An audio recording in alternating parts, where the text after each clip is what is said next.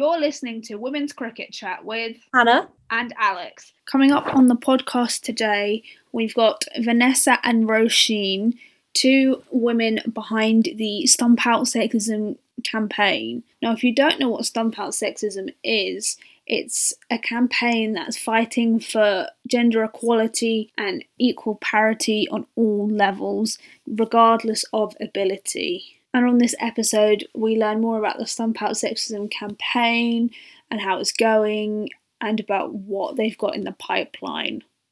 We always like to start with this one, and it is just simply tell us a little bit about yourselves and a little bit about the campaign. Yeah, sure.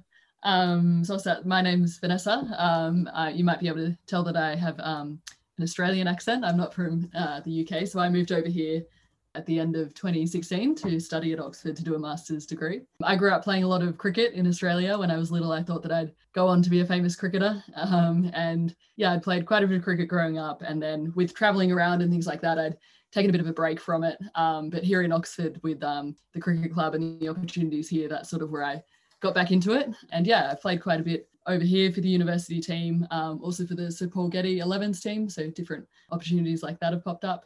And yeah, I guess this campaign, which has been sort of a long-term project of mine, but which we've formally launched very recently. I guess it combines my two passions, which is cricket and also equality.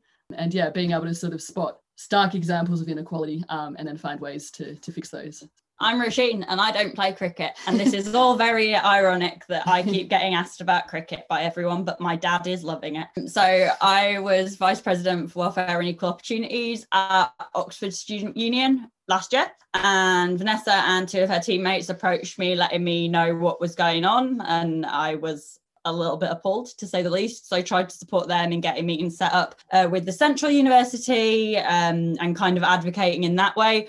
Obviously, then we got hit by a global pandemic, which kind of took over somewhat and had to kind of refocus. But my term ended and this wasn't resolved. And being somebody who quite likes gender equality, you know, and spends a lot of time going on about it, I really couldn't just let it drop. So I continued working with Vanessa on the project. Yeah, and we've now got it to the point to where it is now, where we're really going for it. Well, from what I've seen so far, it seems like things have picked up quite fast for you. So since you first publicly laid out what the plans were, does it feel like it's gone as quickly as it seems to? I think that would be fair to say. It feels like it's one of those things. I think it's like when you say a band's an overnight success and it looks like they just did one thing one day and the next day it was mad, whereas we've been working on it for quite a long time. But yeah, it's gone from it being the two of us just discussing it to all of a sudden there being this manic amount of interest, which is what we want to see. Like, it's great. We absolutely want people to pay attention to it. But it's been a bit of a week. Let's put it that way. It's been a busy old week. I think it's been exciting as well to sort of see the range of support that we've had. And, you know, sometimes working within an institution, it feels quite slow and you can work on it for a long time, but not necessarily make much headway. And that's sort of how it's felt for a long time now. We've tried every possible angle and tried to keep it internal and didn't make a whole lot of progress on this. But since we've gone public and sort of opened it up under the umbrella of this broader campaign, Stomp Out Sexism, we've had so many people that have reached out and really been supportive about it. And some of them obviously are cricket players themselves. Other people are cricket fans. Some of them, you know, are just passionate about equality and they see that there's an issue here. It's one sort of symbolic example of an issue, but it's one that we think a lot of people would have experienced in other clubs as well. And we've been really excited. I think it's sort of, helped us to keep on pushing through, getting this sort of reaction, I think. And they often say that social media is a bad thing, but for you, would you say it has really helped your campaign sort of come off the ground because it's the best way to get the word out there, isn't it? I think massively, because, I mean, the initial way when we first approached the specific issue that's kind of got the attention at the moment we're focusing on, to the varsity, you're very sheltered within this bubble of you're looking at it from the university perspective, and you might be able to get the other women in the team on board, you might be able to get your student council on board, but it's pretty limited. By going big on social media as we've gone, which was always, well, if we couldn't get a resolution, that was the plan, because people jump in and people are jumping in from all over the place. I've been amazed to see some of the support we've had, that people are chiming in from India, from all over the world.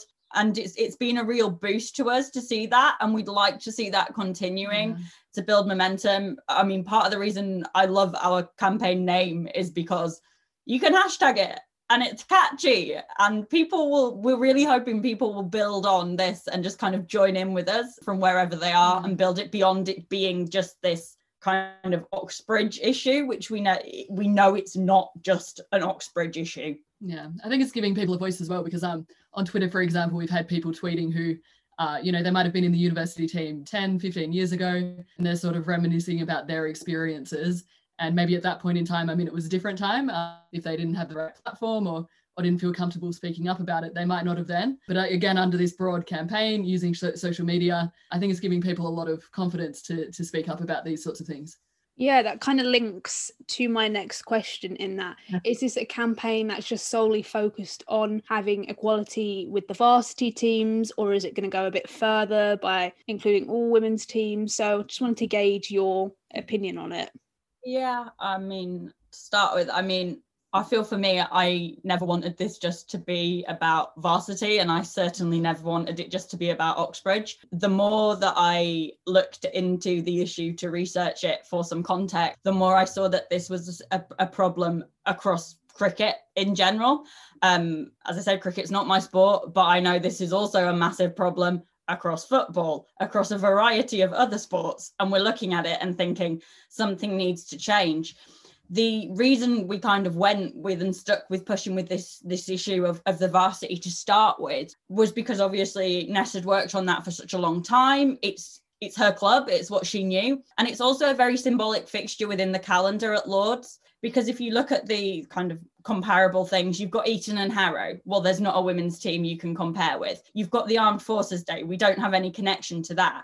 We have the connection to the Oxbridge fixture. And by changing that one and saying, look, there needs to be gender parity when you're hosting something, whatever Lords goes on to host in the future, I hope can be seen that it has to be done through a lens of gender equality, and that an offer should not be extended to a men's side if it's not to the equivalent women's. So yeah, even now with the varsity being the focus at the moment, and I think we have plans to move on to lots of other issues, but for now, while we're looking at this, I don't see even this campaign as just being something for those two teams. I see it as symbolic of something much broader, and that if this can be achieved, it really opens a door to just a wealth of opportunity to liaise with clubs all over the country about the way they book their fixtures and about the upholding of tradition, even when it kind of stamps on equality. Yeah. And we see, we're talking about the symbolic home of cricket here. And I guess with this campaign, we see that at the moment, it's largely the home of cricket for men. We want it to be the home of cricket,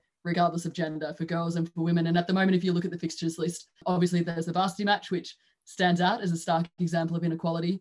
But also if you look at the lack of different formats that women get to play, also the severe disparity in terms of the number of matches, basically any statistic that you break it down by, women are severely, sort of disproportionate in terms of representation. And we think that's also been affected by COVID, and, they've become even more, had less exposure, I guess. So yeah, we see this as a symbolic example. We do recognize that there are obviously constraints, so there's the calendar, and then there are days that look free, but obviously around international games and things, we know that not every day is technically empty. But we do think, especially when we're talking about non-professional games, which are, it's a pathway, it's an opportunity, it's something which young girls, people's sisters, their families would look at this. And we think that the current varsity fixture is sort of sending, I guess, the wrong sort of image in terms of, gender inequalities and the pathways that are there. So yeah, we're starting with this. We are aware that there are issues in the varsity match itself, and the fact that Oxford and Cambridge have that, but it's a long-standing tradition that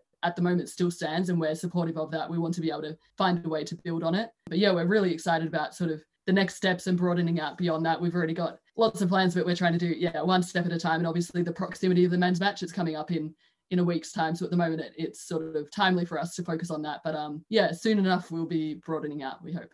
And in terms of broadening out, would you be looking at varsity matches other universities, say? Because I was at Bristol and we had the University of Bristol and UWE counted as varsity, and I guess every uni has their own version of a varsity. So if you can lay the foundations for how varsity is done at Oxbridge, would that be the kind of thing you would then relay out to other unis as to how they could improve their equality too? I think absolutely. Coming from my background being within the student movement, we know that if you see something set a precedent at one university, it becomes an awful lot easier for other universities to pick up the fight and say, look, what's gone on here. Now we demand that there is equality within our institution. And I think for me, again, as someone who, whatever happens, isn't going to play at Lords, I don't really care which venue you're playing at, but the men and women should be playing at the same one. That's my point, really. Why is there any reason at all that it should be different at all for either team? And I think that is a message that can be taken to clubs.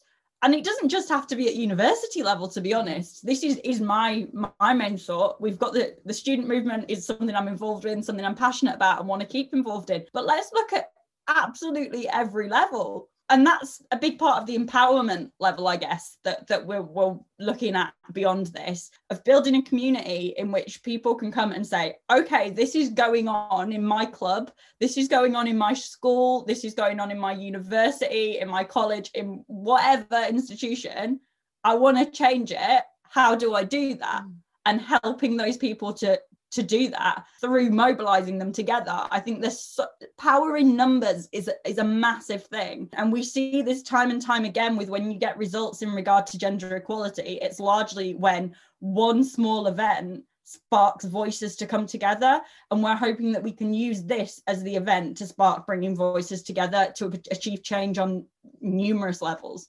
Yeah, I think, and we're also quite excited about, I mean, even just recently, again, through social media and sort of word of mouth, people introducing us to others, we're starting to sort of build a community at different levels. So we want to onboard different ambassadors, for example, high profile cricketers. Obviously, we'll expand that to this same sort of idea could work in other contexts and sports as well. But yeah, if we can bring all of these sports together. So the idea is, yeah, bringing together a community of people who are passionate about sport, but also passionate about equality, but then giving a platform to really drive change. Because I think both of us through this have also seen that it can be really, really difficult to bring about change in institutions where, you know, there are long-standing traditions and there are sort of internal processes and things like that. And yeah, I'm sure in some contexts, you know, we've had a bit of success recently and we're very hopeful that we can push through and achieve some, hopefully, what we're going for. But I'm sure in some contexts there might be women who've tried to take something on and maybe the change hasn't occurred, but with this community behind them, with this sort of messaging, with tapping into the community that we're building, yeah, hopefully we can achieve change in a lot of different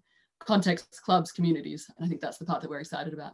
And I don't think at the moment we can talk about women's equality in cricket without mentioning what is going on at the moment with the whole discussion surrounding a statue for Baroness Rachel Heyhoe Flint.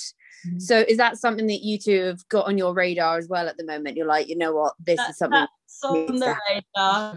That will definitely be being brought up once we get the varsity fixture out of the way. That will definitely be coming up for us. I think statues in general are just a big discussion at the moment, and it seems utterly ridiculous the channel it's taking. There's a very easy solution, just put it in place. I think, and it sort of links to my point as well. Like, obviously, she achieved so much on the field, but also if you look at what she did off the field and the perseverance and what I just spoke about, how it can be so difficult to achieve change in certain sort of contexts and institutions. And we were sort of just looking over things before and the number of, you know, times that she had to push through and ask again for the male only club to accept female members. And it didn't happen overnight. She tried, and then she tried, I think, 7 years later, and then she tried again. So there was just absolute perseverance. And I think she was a pioneer off the field, but also, I mean, everything on the field as well speaks for itself. And I think, yeah, for that to be seen in some circles as sort of controversial, or for there even to really have to be a discussion about, is she worthy of a statue? I mean, she's done so much for women's cricket. And yeah, when we sort of broaden out and talk about broader things that could be done beyond the varsity fixture, yeah, that's sort of an example of something that we'd definitely be looking at. And I mean, it's quite timely that I guess something like that has been in the news recently as well, because I think all of these things are coming together. We're really sort of in the midst of a movement where in so many different circles where we're fighting for women's equality. So whether it's that or, I mean, there are a lot of other examples as well. This just all, yeah, comes together and hopefully we can achieve a lot of change. And this is obviously an ongoing issue. Why do you think this is still an issue in 2021? Women have come such a long way, and even with this new competition, the 100, it's equal prize money. So why is it that Varsity perhaps and the MCC are still behind? I think one word can sum it up, and we've already used it a lot, and that's tradition. I think as long as people are valuing tradition over equality and seeing tradition over fairness and seeing that tradition is an excuse, then you're stuck. People like to sit around and this is going beyond women's equality, just for equality in general. It's so much more than cricket. It's so much more than sport. When somebody doesn't have an equal platform, usually the people who are in power are the ones who benefit from that, right? And so it doesn't need to be a priority. And giving something to a group that doesn't have it, in this issue, women, feels like you're having something taken away from you. And so obviously you're going to be slow to move on it. And obviously the understanding around the issue is going to be slow, and it's going to ruffle a few feathers. People also seem to value going through procedure more than doing what's right. And I think this is another very interesting conversation in general, in that we largely look and go, but there's 12 members of this committee and 10 didn't want it, so therefore we don't push for it. And you go, yeah, but there were 2 women on the committee, so there were 2 marginalized voices. So actually, maybe you can't make that statement. And if we look at change historically, look at when change is made, it's largely made by people standing up and going, your committee voted this down, but we're still going to push for it. And largely that makes you a little bit unpopular. And yeah, I think procedure slows things down because and tradition makes people unwilling to move. Yeah, and we've got both. Yeah, and I guess having said that, I mean, we've tried every option in terms of following procedure. That's not to say that we've sort of jumped into this and just tried now to do it through this big campaign. We've gone, a couple of years going through every single procedure. I think we've also found this sort of, I would say it has been surprisingly difficult to get people to engage in the conversation through an equality lens. Often the conversation, even if we start at that level, it then sort of gets condensed into, arguments about, or points being made about logistical sorts of things. I mean, this year there are sort of logistical difficulties around COVID, but, if we're talking about things like assumptions that nobody would turn up to watch the women anyway, or something about the standard of the women, things like that. These are the sorts of arguments that can be deployed time and time again to stop these big changes. But yeah, we think there's a real opportunity here. And women's cricket has grown so much. It's such an exciting time for women's cricket. And I think, sometimes these sort of logistical arguments or arguments which wouldn't be there when we're talking about the men's fixture and whether they should have one, they can be deployed time and time again to stop this change. And yeah, the fact that I guess we've had to push so hard just to even get people to engage in the equality discussion, that's been quite surprising. And I guess that contributes to a lack of change if you can't even get the buy-in to have genuine discussions around it. So if nothing else, I mean, hopefully, I think Stump Out Sexism, even across the last week, we've sort of been forcing that discussion. And I think whatever happens over the coming days, weeks, it feels like it's moving quite quickly. At the least, I think we've sparked some really interesting discussions, which might not have happened otherwise for a long time. I love that you say you've gone down all the routes that you would not, or you've gone down all the procedure to get to where you want to be now. Otherwise, I have this image of the two of you sort of chaining yourself to the gates of Lords, dressed in your whites, waving your bats around. Even if you don't play, you're like, I'm in. There was a moment I was thinking, I might have to learn. How did I know you were going to say that? Yeah, I mean, it was lucky that when Vanessa approached me, I was working for a registered charity actually that held me to a account, because otherwise we might have already been chained to the gates. But no, I think it's a really valid point, because particularly, again, we've talked about social media. You do have your occasional person that's telling us that we're asking for too much or that we're crazy feminists or whatever. And I've spent my life being called a crazy feminist. I now wear it as a little badge. Like, Piers Morgan hates me. But I think the whole thing is we have tried to do this in every kind of not acceptable manner. Sometimes when I haven't felt necessarily it was the most effective. But so we can say, we have done this, tick. You said no. We've done this, tick. Nothing's happened. And my God, Nesta's been working on this way longer as an idea than I have. And I feel like I've been bashing my head against the wall, even in the small amount of time I've been here. And it's not been me that's been on the receiving end of constant pushback. So I think that just shows just how much we're now at the point that you need to move. And let's look on a gendered perspective, because that's the angle that maybe I know more more about and more involved in. You've had a woman's voice raising an issue for 2.5 years, and there has been no real engagement. This went public and was raised and started to be discussed by more people, and phone calls were made by journalists who were quite prominent male journalists writing about cricket. And all of a sudden, we're getting very prompt replies. And I just think that speaks to a broader issue of that if a woman talks, it's very hard to get heard. But if somebody else stands up on their side, who happens to be a man, all of a sudden response happens. You know, I think there's 2 points to make from that. One of that, we're looking at how backwards we still are and how much there still is to do in the wider women's rights movement. But secondly, how important male allies are in this, and how important having men standing up and going, you know what, yeah, this is wrong. Because we can't do this on our own. None of this can happen as just the two of us. We need more people standing with us. And male voices are equally as important. Getting men's cricketers to stand with us and say, yeah, you know what? I would actually rather share my day and it be equal than have a full day and the women sit on the sidelines. Like, we need allies of all genders. And that can call us a call to arms if you want it, or it can just be me ranting about what we need. But I think the male voice is so important in this as much as the female voice. And with the male voices, have you had some big names supporting you, I see, on Twitter? And I guess that's the kind of thing that's helpful. As soon as if they just start retweeting or replying or liking, then it goes to their followers who might predominantly be male. And then I guess it can all snowball from there. The power of a retweet is amazing. We got retweeted by Colin Salmon today. He was in James Bond. I was so excited. But things like that, where it's so simple to get on board with this campaign. Like, we are not asking you to go out and write a 4-page letter to institutions demanding change. Retweet us, give us a like. It'll pop up on your followers' timeline. Like, I'll try and produce good content for you to like. Who knows, you might even laugh. But like, there's such power in social media, as we said earlier. And just expressing that solidarity, it means an awful lot. And I think could be the real thing that gets the tide to turn. And I guess, sort of seeing, these are, we've had really overwhelmingly positive responses in social media. And I think when it has been an internal issue, I think sometimes there's sort of been an underlying assumption that to grow the women's game or to balance things out more, the men have to lose out on something. And our sort of messaging is that we can grow both together through involving the women. We think that the game itself is only going to get stronger, that clubs, people coming up and through the ranks, can have much better experiences. We're going to have more voices, more representation. So we see that as a positive thing. And it's just been really, so exciting, I think, to have support from all angles, all genders, and that's especially coming through in social media. What's so great about this campaign is it's not just solely about cricket, it's about inequalities in general, because women are always told that they need to get a seat at the table, but how can they get that seat at the table when you're not willing to be flexible or compromise? So I must say, just quickly on the name, it's so catchy. Which one of you came up with it, and what was sort of the inspiration behind it? I mean,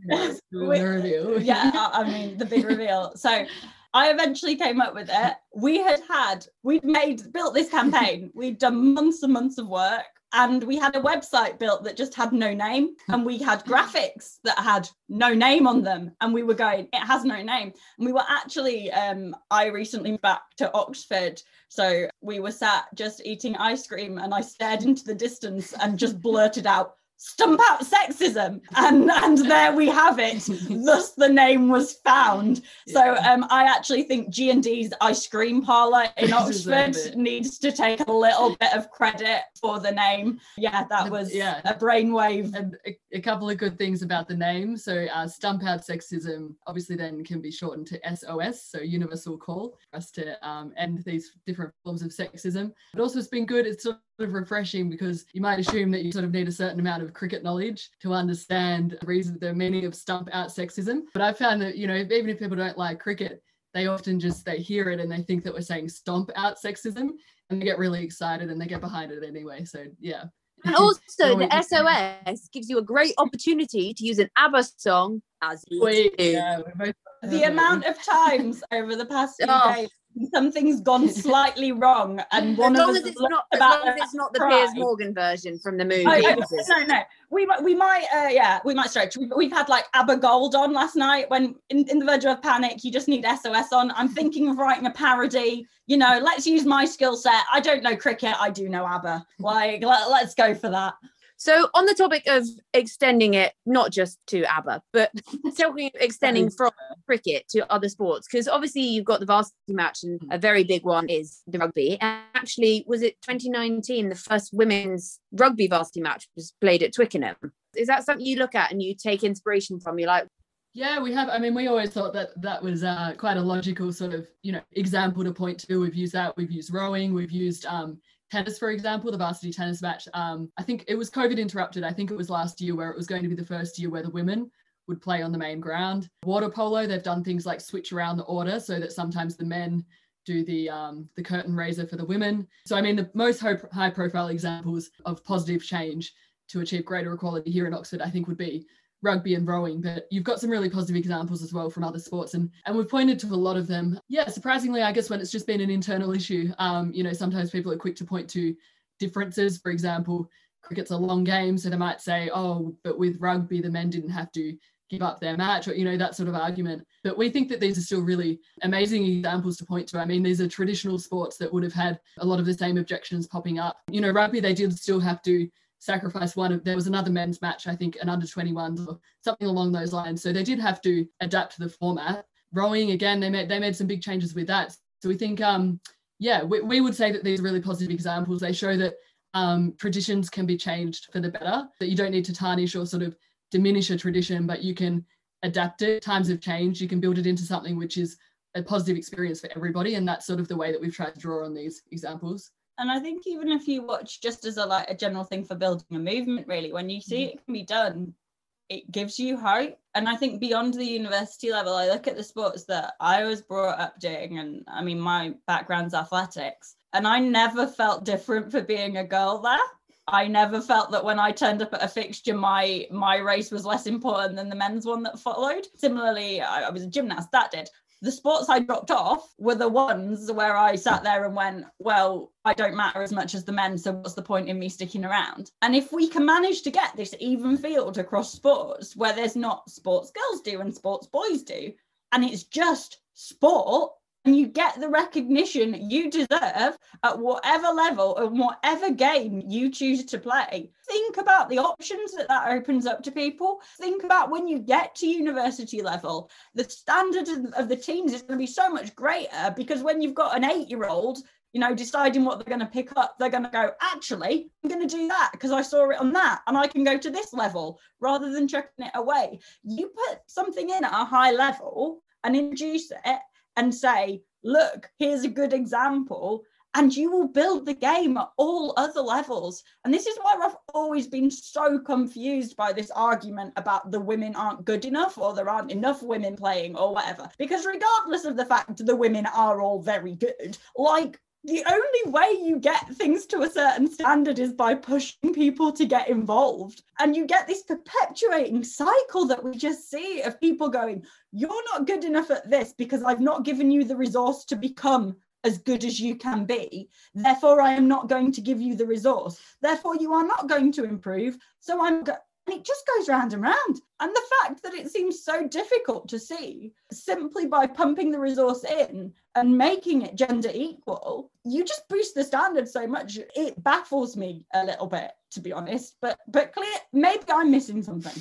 Feel free, someone, to tell me what I'm missing. It's very much one of those things you can't just listen to the argument, oh, because it's always been that way. If we all stuck with because it's always been that way, we would all still be, I don't know, milking cows by hand, and I don't know, I can't think of any, getting the boat to the Ashes instead of flying a plane. It's just, you can't just say that this is how it's always been, because I think and I think as well, we're talking about a sport where there have been significant changes. I mean, T20 cricket has become a big thing. The 100 ball format was released or started not long ago. Even at the sort of Oxford Cambridge level, I think it was in 2001, the 4-day format used to happen at Lords, and then they switched that to the 1-day format. So yeah, the argument is often used that, you know, this is an almost 200-year tradition and we're going to sort of somehow take away from that. The fact is that there have actually been, even in this small context that we're looking at, there have actually been quite recent changes. It's not a 200-year tradition in the format that it is today. And that doesn't mean that for the next 200 years, we have to keep the exact same format. In cricket, there are a variety of formats. There are so many other ways, whether it's, I don't know, 3 100 ball formats and you include another team, 3 T20s, again, you include another team, you open up the opportunity further, or you can have a 40 over format and a 20 over. You know, we can get quite excited about innovative with the format. And I think that would probably appeal to more people anyway. You can revamp the day and turn it into something new. So yeah. Replace tradition with innovation. Oh, that's good. It's just always a good idea, largely.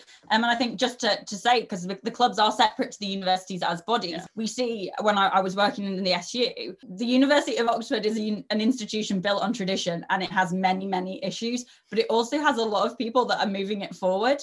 And I would really, really like to see that those kind of level of things, that we can transfer that to all. If this university can change when it's probably the most traditional place you're going to find, I genuinely believe you can push anywhere to change. And that's another reason why I think the varsity fixture, because I must admit, I did have the qualm myself where I was like, should they be playing at Lords at all? Like, either the men or the women, is this just Oxbridge elitism? But actually, when you see it, this changing is evidence that you can change in any institution. And I think that is important to realise, that the actions of Oxford and Cambridge and the MCC, rightly or wrongly, are noticed.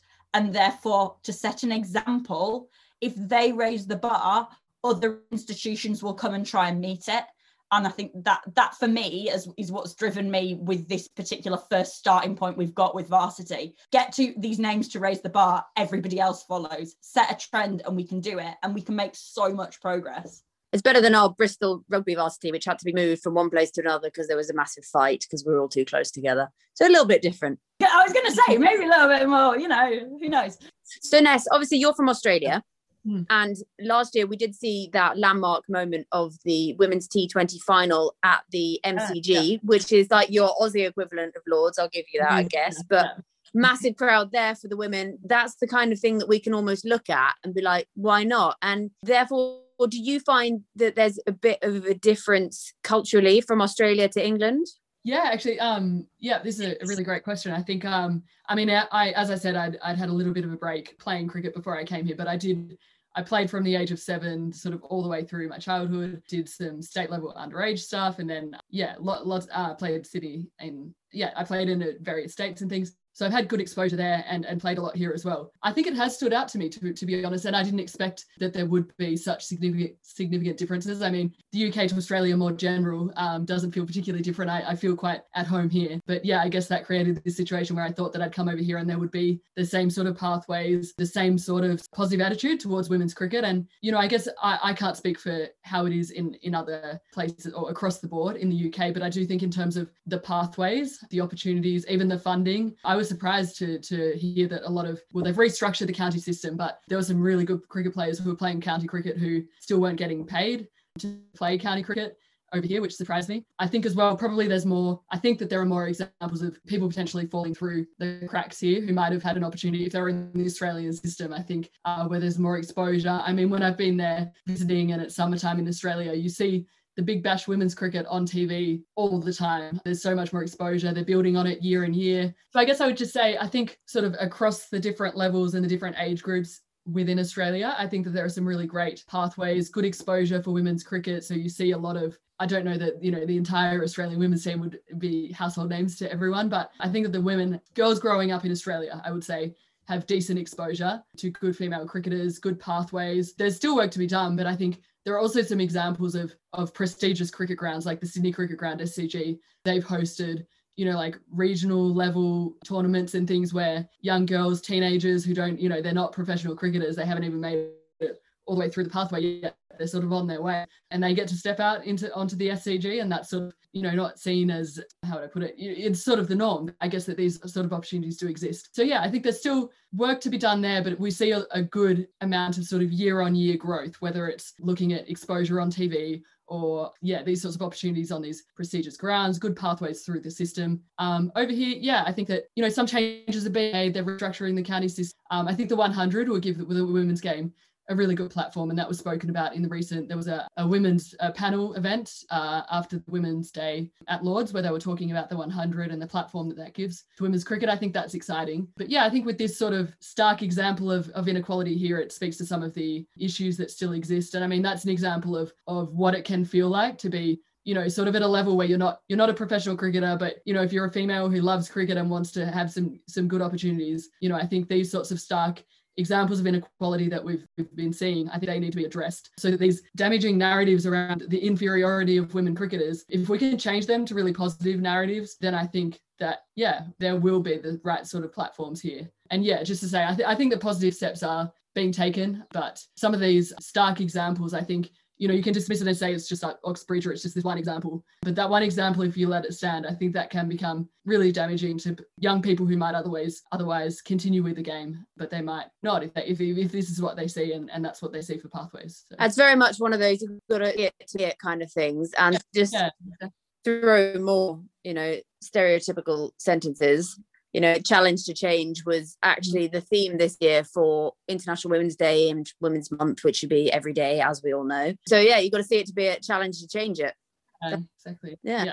Alex, do you have anything else to add in that way? Just quickly, if for someone who's listening and they really like what you guys have said and they want to get involved with the campaign, how and where can they do that? So if you are listening and want to do that, I salute you. You can find us on Twitter, Facebook, Instagram. If you just search Stump Out Sexism, you will find us. You will also find all our contact details and links to those sites on our website, which is stumpoutsexism.com. We are hosting an event this weekend with the men's varsity there, so it would be good to see people there if they want to come along and show their support in a socially distanced manner. But otherwise, just get in touch, drop us an email, send us a message on Facebook, tweet us. We're very nice, and we just love to have as many people involved as possible. So whatever capacity you feel you can support us in, whatever skill set you have, whether you're a cricketer or not,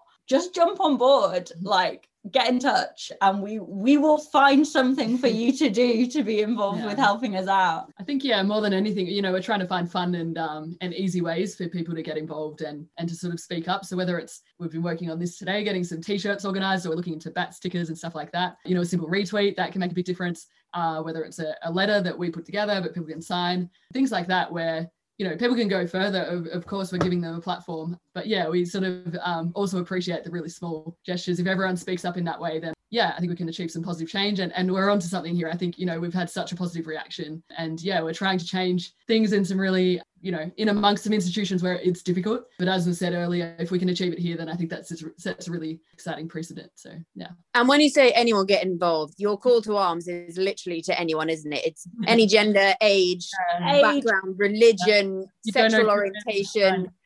Seriously, any capacity you can get involved, because I think this has been the exciting thing to see, and particularly looking through our followers on Twitter and who's getting involved and who's liking on Facebook. There are people from just such a range of backgrounds, and that's brilliant, because this means that, all right, it's primarily we're talking about cricket, but it can move into other spheres. It can move, and anyone, literally anyone, your mum, your dad, your grandma, your dog, your cat, your rabbit, anyone, drop us a line. Any way we can get involved, we will accept your support and help as much as possible. And if our listeners wanted to follow your personal social media accounts, where can they find you on these social media platforms?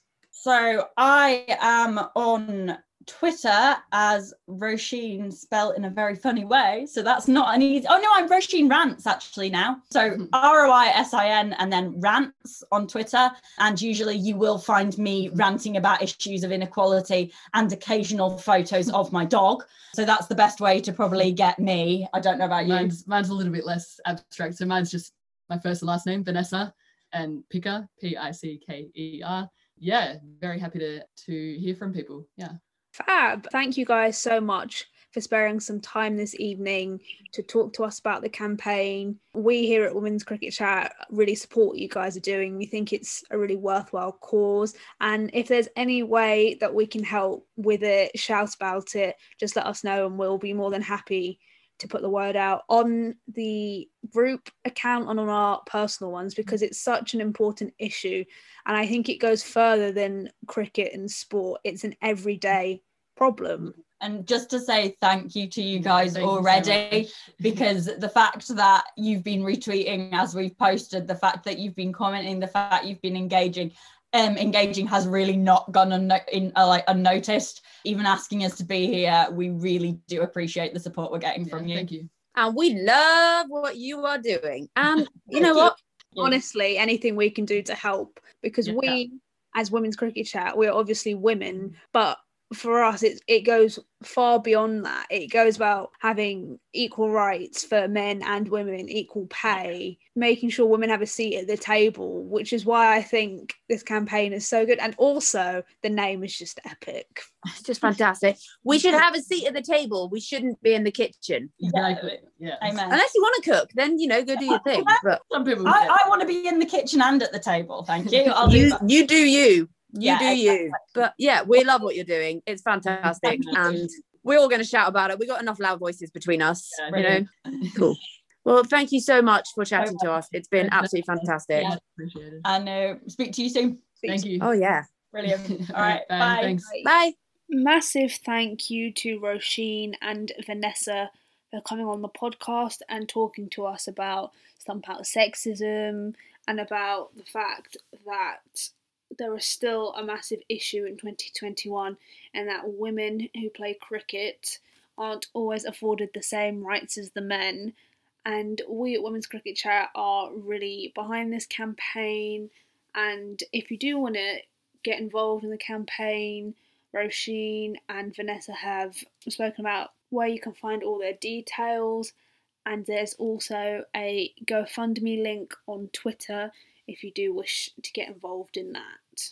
And to all our listeners, if you want to keep up to date with everything we're doing, you can follow us on Twitter at WCricketChat and on Instagram at Women's Cricket Chat. And if you want to give us a like on Facebook, we are Women's Cricket Chat. And if you wanted to give our personal Twitters a follow, Hannah is at HannahT1194 and I'm at Alex Jane Pereira. This has been Women's Cricket Chat. Tune in next time.